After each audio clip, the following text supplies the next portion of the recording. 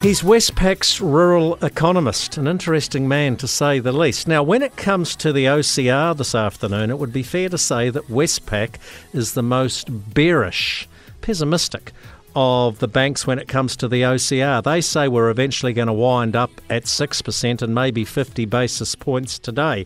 Interestingly, their rural economist, Nathan Pollyanna Penny, is the most bullish when it comes to the milk price. I'm going to come back to the OCR, Nathan, but with Rabobank coming out this morning with an opening shot of 8.20, Fonterra's turn tomorrow. Tell me, Nathan, tell me you're not still sticking at $10.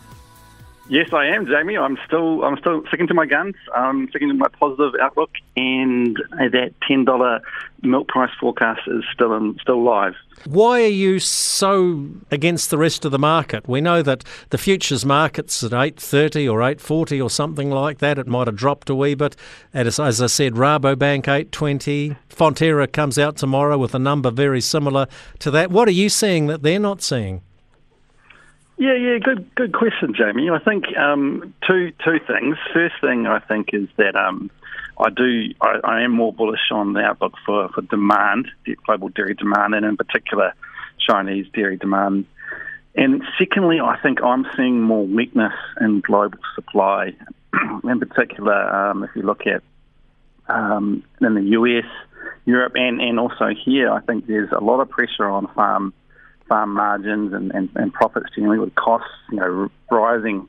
Well, cost inflation is red hot on farms, so I think there's going to be more pressure on farmers and therefore less milk produced. So that's probably the two factors. So I'm sticking with it for now, and we'll see how it plays out over the next few months, Jamie. Well, there's probably 10 or 11,000 dairy farmers around the country who hope you're right. As I said in the intro, Westpac is the most bearish when it comes to the OCR. Are you sticking to company lines there? Are you picking it will go to 6% and maybe 50 basis points this afternoon?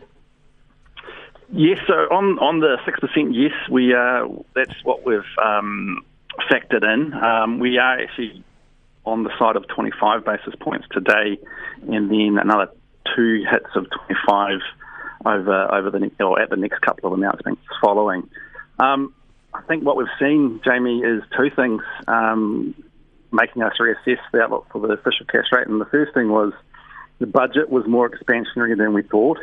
And the second thing is migration is running hot. There's people coming in, crossing back over the border at a rate of knots, and those two things together have led us to reassess our view for the OCR. When it comes to monetary policy, is the cure worse than the disease? Yeah, it's strange. Yeah, I was thinking about this, Jamie, when I was talking to the folk at Findex this morning.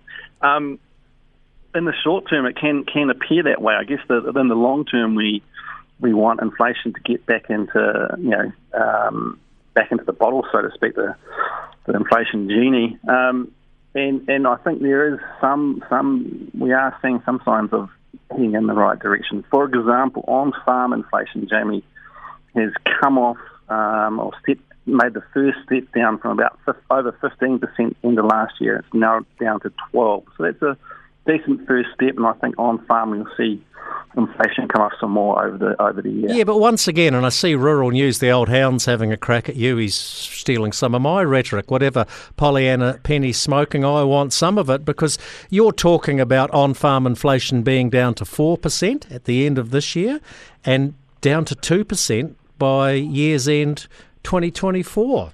Where do you get those numbers from?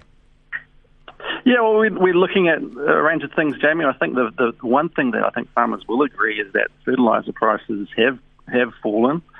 We've seen some falls in fuel prices.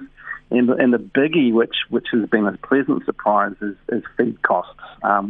We've seen them really come off the boil. And one of, I guess, the silver lining from all this wet weather is that supercharged pastures around the country, so feed costs are falling. So I think we're already seeing some of that coming through, and I'm confident we'll see some more over the course of the year.